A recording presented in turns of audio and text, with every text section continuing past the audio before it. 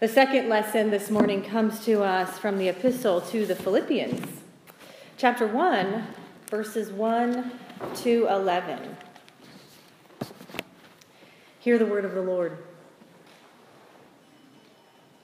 Paul and Timothy, servants of Christ Jesus, to all the saints in Christ Jesus who are in Philippi and with the bishops and deacons, grace to you and peace from God our Father and the Lord Jesus Christ. I thank my God every time I remember you, constantly praying with joy in every one of my prayers for all of you because of your sharing in the gospel from the first day until now. I am confident of this, that the one who began a good work in you will bring it to completion by the day of Jesus Christ. It is right for me to think this way about all of you because you hold me in your heart. For all of you share in God's grace with me, both in my imprisonment and in the defense and confirmation of the gospel. For God is my witness, how I long for all of you with the compassion of Jesus Christ. And this is my prayer, that your love may overflow more and more with knowledge and full insight to help you determine what is best, so that in the day of Christ you may be pure and blameless, having produced the harvest of righteousness that comes through Jesus Christ for the glory and the praise of God. This is the word of the Lord. Thanks be to God. Well, one might argue that the first Reformation happened not in the 16th century, but in the 1st century. Right here in the text that we are reading here this morning. Now, of course, it wasn't called a Reformation in the way that we think about it. It was called the beginning of a new faith.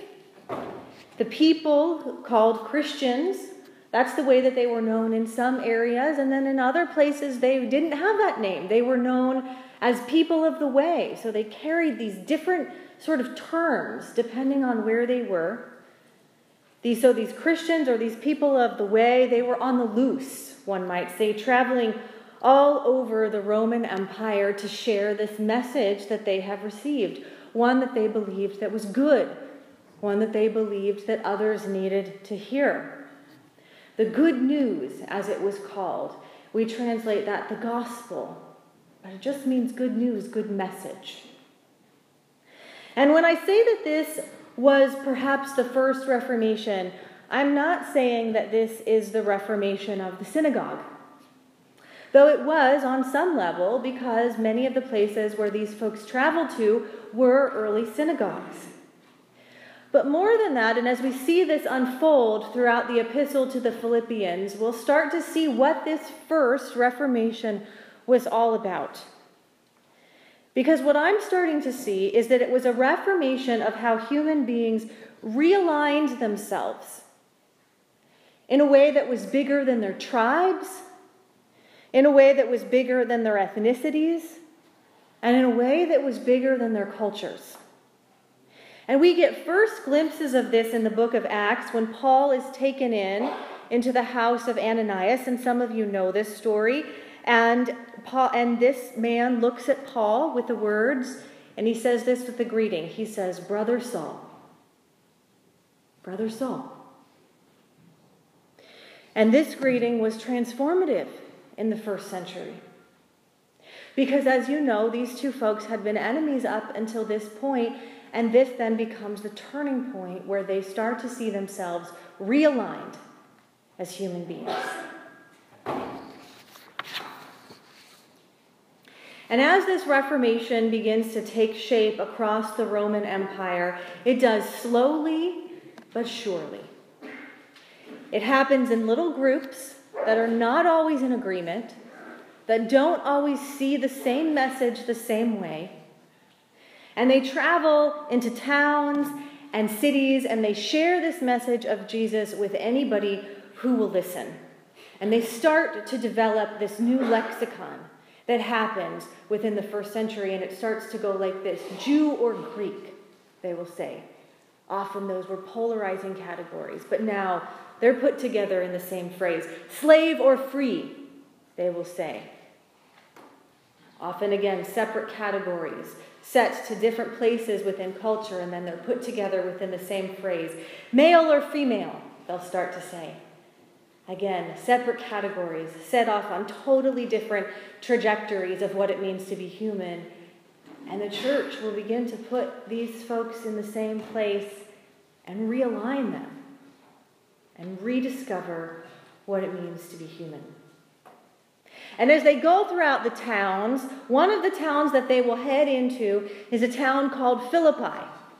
And that's where we're going to be turning our attention for the next 10 weeks. The town of Philippi. It's set in current-day Macedonia. And Macedonia, if you're wondering, if you can imagine the country of Greece, and then the portion of Greece that stretches out along the eastern coast towards Turkey, but north of that, that is the area of Macedonia. That's where Philippi was located. And it was a hub of Roman activity. It became a place where a large majority of Roman colonists were stationed. And it was placed right between the east and the west. And the Romans knew that this was going to be an important location. And so 2 centuries before, in the 2nd century of BC, they built a large road spanning 746 miles that would cross through the town of Philippi, because it was one of those places that was a crossroads. You had to go through it if you wanted to head into some of the places into the east where people enjoyed the trade and the different fruits that came from that part of the world. And also, right, sort of tucked in the back hills of Philippi were mines. And so you can imagine that not only was this a place that had Roman colonists and folks who were traveling along the trade route, but this was also a place of industry that had workers, people who were maybe forced, maybe paid to head into those mines to gather the treasure therein. And so Philippi had a great deal of culture and industry that was going on in and around this city. And so it was on this town that Paul made more than one of his travels. He loved this town. And you can see that in the story of Acts, and you can also see it in the letter that we're going to be reading over this next season. He loved this church. If you turn to Acts 16 later today, you can open it now, but you don't have to, you'll see the actual very beginning of the story of this church. And you'll see that this church was started not with the interest and conversation between the apostles and a man, but the interest and the conversation between the apostles and a woman. It was through the conversation with Lydia, who was then located in this part of the world, that this church then gets its beginning. So already, from its very inception, this is a church, a congregation, a gathering of people, however it is that you want to use that term. The word church in the New Testament just means gathering. That's all it means. And so already from its very inception, this church in Philippi, this gathering of people, is a gathering of people that are reforming. They're already reforming.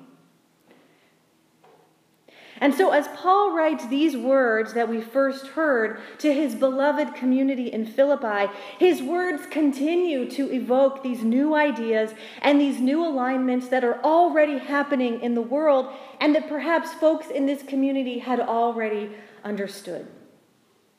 And there are many ideas that Paul gets at in this letter, but I want us to notice one of them today. And it's a word that you might be familiar with. And if so, it's a word that we're going to rediscover. It's a word called koinonia. Koinonia, it's a Greek word. It's a wonderful word. And koinonia is a word that was used not just within the church. As a matter of fact, when you start looking at first century words, none of them are sacred words because the church didn't yet exist. So nothing had been termed sacred. So when Paul is trying to get at some of these ideas, he doesn't turn to the church. There is no church for him to turn to. He turns where? He turns to the legal sphere because that's the lexicon of the first century Greek reader. He turns to the civil world and he finds a word called koinonia, and it's a word that means partnership.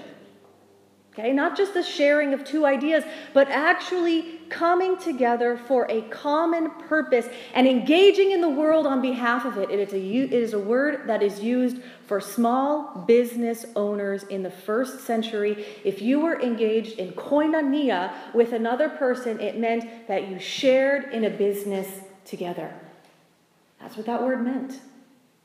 And so Paul co-opts this word and he uses it for the sharing of the gospel.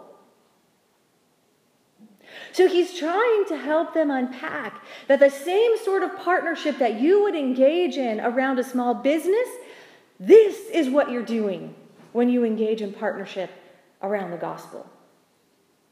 And then Paul does one of his natural gifted things that we see him do in all of the letters that he writes. He coins a new phrase.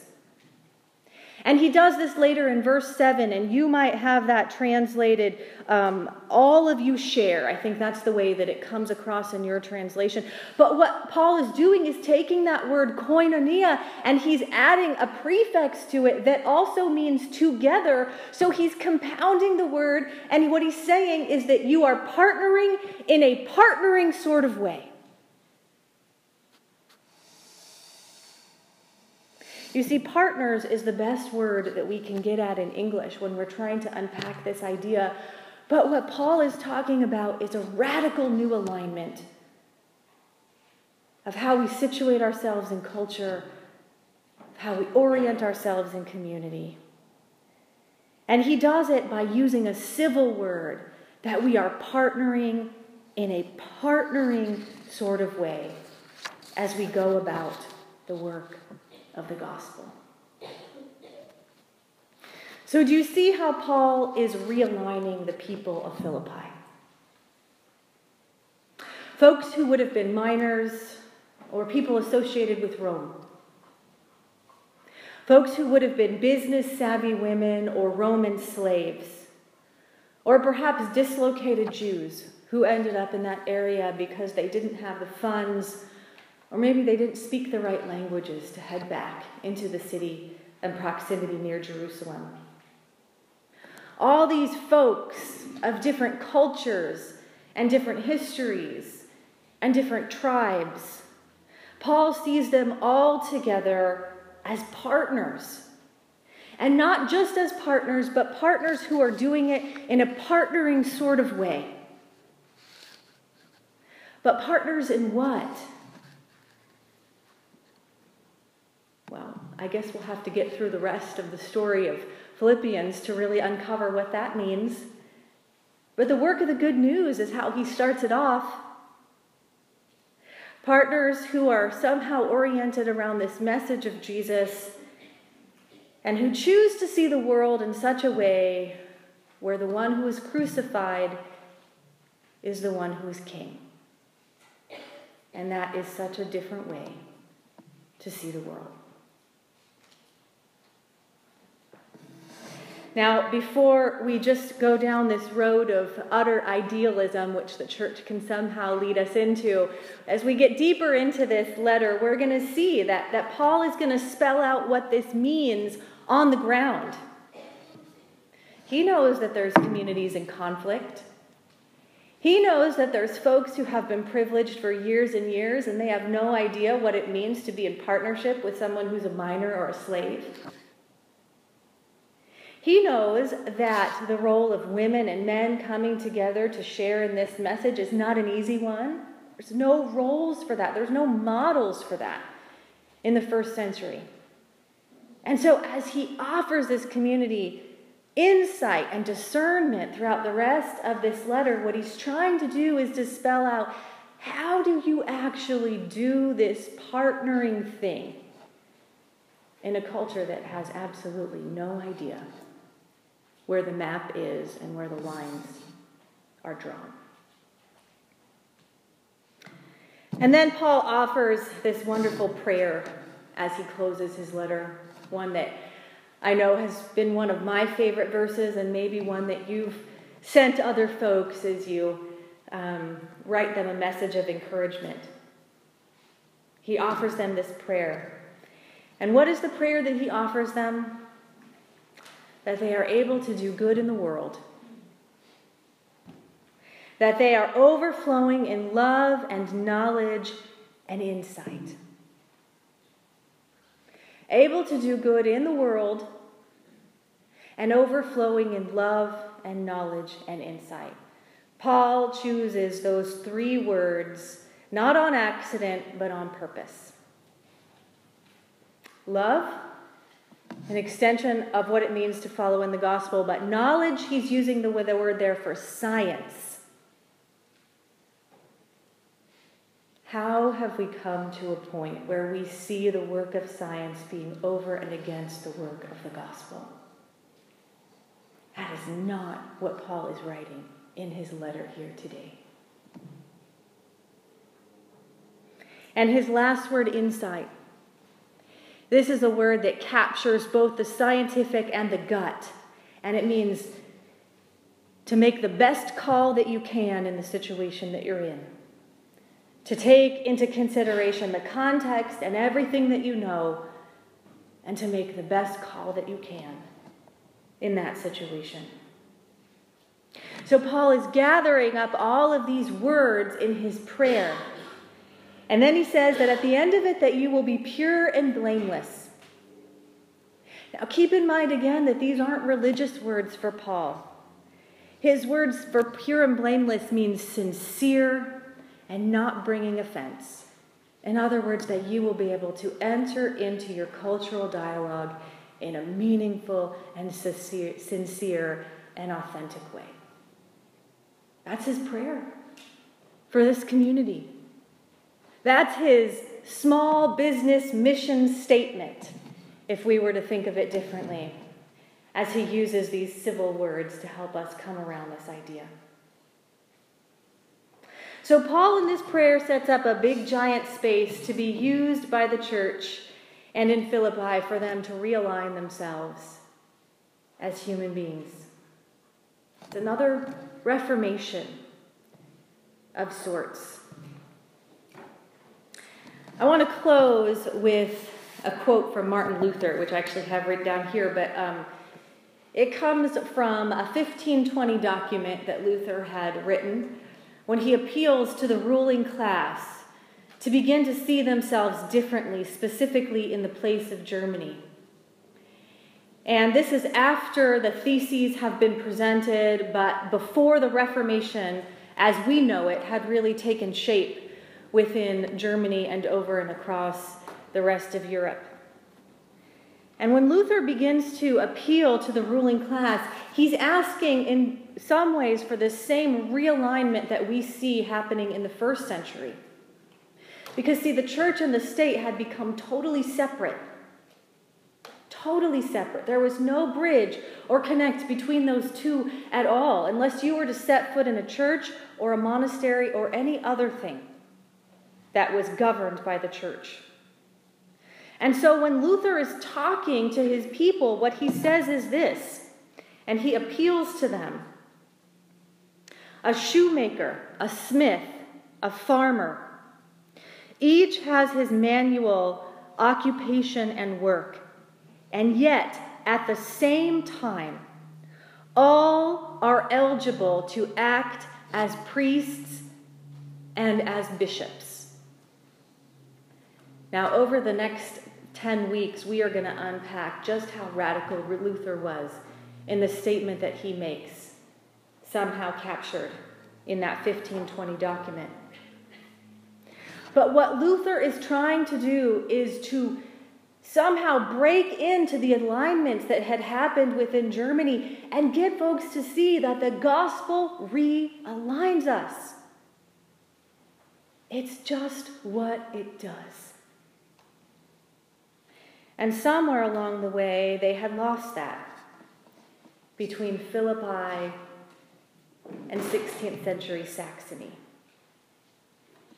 Luther had to go back to the source. We have to go back to the source. And Paul calls the Philippian church back to the source. And as we read these words for us here today, we are called again back to the source. Friends, Reformation is not new. It is part of the process of becoming a new people that is made in the image of God and commissioned by the Holy Spirit so that we might partner in a partnering way around the good news of the gospel. Let us return to the source and let us pray. Lord, for these words, we give you thanks. We ask that in our own lives that we would be renewed and reinvigorated by the fact that we are called back to the source. Send us there and renew us in that space by the power of your Spirit. We ask this in Jesus' name. Amen. Let us stand.